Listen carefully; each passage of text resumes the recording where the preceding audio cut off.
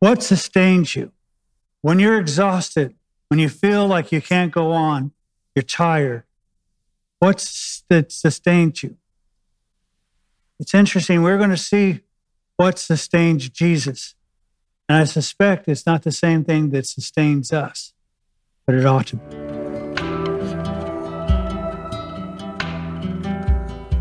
If you have your Bibles, please turn to the Gospel of John, chapter 4, and we're going to start with verse 27. Now, we're kind of in the middle of this situation where Jesus had gone through, traveling through Samaria to get to Galilee, where his destination is. Most Jews avoid Samaria, but Jesus is traveling through. He's tired. He's at a well resting while his disciples go into the town of Sychar and purchase his food. He's been having a conversation with a woman of Samaria. He tells her that when she says, I don't have a husband, that she truly spoke, that she has 5 husbands and the one that she's now living with isn't hers. And she determines that he's a prophet, and they have additional conversations. And so during this conversation, this period of time, is where we come in with verse 27.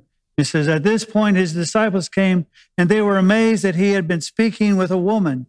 Yet no one said, what do you seek? Or why do you speak with her? So again, they understand that it was taboo to speak to a Samaritan, to have anything to do with them, and let alone a woman, because she was not of the same position. But as the typical disciples, because Jesus is who Jesus is, they're intimidated and afraid to speak up, and they're just wondering what's going on. And so the woman left her water pot and went to the city. And so we see this woman who's now leaving because his disciples have returned, and this is now a good time for her to leave. But she leaves in haste. She doesn't leave with the water pot, whether it's filled or not.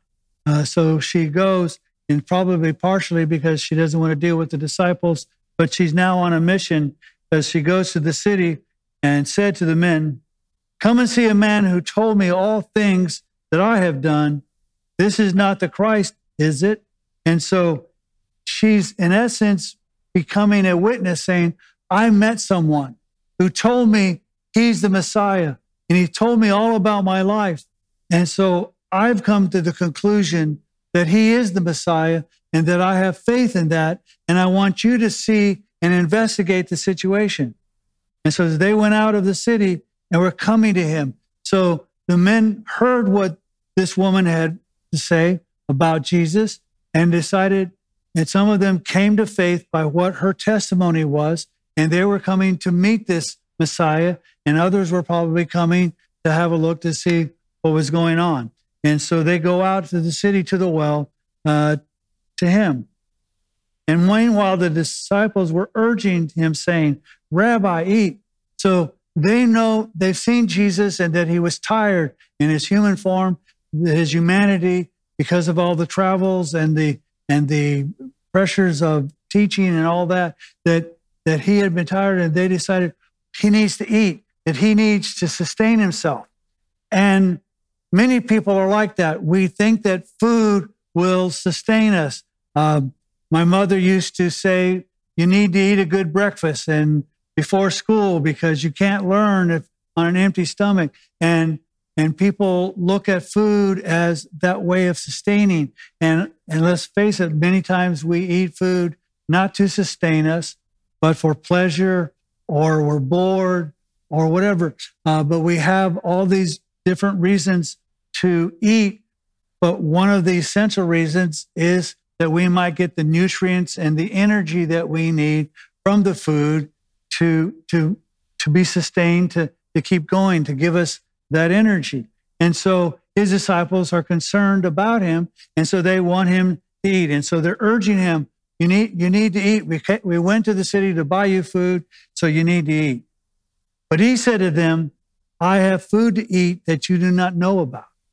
So again, here's Jesus He's using a spiritual teaching in a life situation. We all eat. We need to eat to sustain ourselves and to have the energy. Sometimes we eat good food, and sometimes we eat food that is not so good for us, but we do those things. But he says, I have food that you don't know about. So the disciples were saying to one another, no one brought him anything to eat, did he? And so again, they're missing the spiritual point that Jesus is trying to teach. They're thinking, again, physical food. Maybe somebody brought food and he snuck it in and we didn't see it, or maybe somebody else brought it while we were in the city and we didn't see him eat. And Jesus said to them, my food is to do the will of him who sent me and to accomplish his work. Jesus says what sustains me, what keeps me going, what gives me energy is not necessarily physical food, but it's to do the will of my Father who sent me. That's what keeps me going. That's what sustains me. It doesn't matter how tired I am or what I may be discouraged, whatever. The food that I get, that's what sustains me, is to do his will and to accomplish his work. Now, there are very few times that I can tell you that I feel like Jesus. Because Lord knows, on a scale to 1 in 100 being like Jesus, I'm a negative 10,000 plus. But there are 2 times that Jesus has talked about things that I go, I've kind of felt that way. One is when Jesus says, have I been with you so long that you don't know who I am? And there are times when I have friends or others who have been around me for a long period of time, and then they assume something that I would do or say that would be out of character to who I am. And I'm going, you should know me. You should know that's not who I am. And so there are times that I feel that way. This is my second very little glimpse of how Jesus is. Besides being pastor, I also have another job or two. And on Wednesday nights, we have our prayer meeting and Bible study. And many times when Wednesday late afternoon comes and it's going to be Bible study time, I'm dreading it. I'm tired. I don't want to go. It's just, I'm dreading it. But after I go, and after we pray, and after we have Bible study, I'm invigorated. I feel more energy after prayer meeting than I did before we went. All the time before, I was regretting going and not looking forward to it. And then after prayer meeting, I'm invigorated. It's doing God's will. It's doing his purposes. It's studying about him. It's being more in his presence. And those things are invigorating. So it is those things that sustain me, that keeps me going. And Jesus says, I don't need necessarily food for that sustenance. My sustenance is to do the will of God. Oh, that more of us was like that. That we were less concerned about our belly and more concerned about doing God's will and accomplishing his purpose. We all hear in books and in TV commercials and life coaches, living your purpose. You don't see Jesus living his purpose. He's living the Father's purpose. That's what sustains him. That's what keeps him going, to do the will of his Father and to accomplish God's purposes. Do you not say there are yet 4 months and then comes the harvest? Behold, I say to you, look, lift up your eyes and look on the fields that are white for harvest. Now, the picture here that we will see is that the men from Sychar are coming. And so Jesus is telling them, I want you to look up. I want you to see as these people come from this town who have been coming because of what the Samaritan woman had told them, that they're ready to hear and respond to the gospel. He says, already he who reaps is receiving wages and is gathering fruit for life eternal, so that who sows and he who reaps may rejoice together. He's saying the harvest is ready to be reaped. It's ready to be gathering fruit. So many people think all eternal life is to have eternal life. And that's it. I want to tell you that that's not all that there is.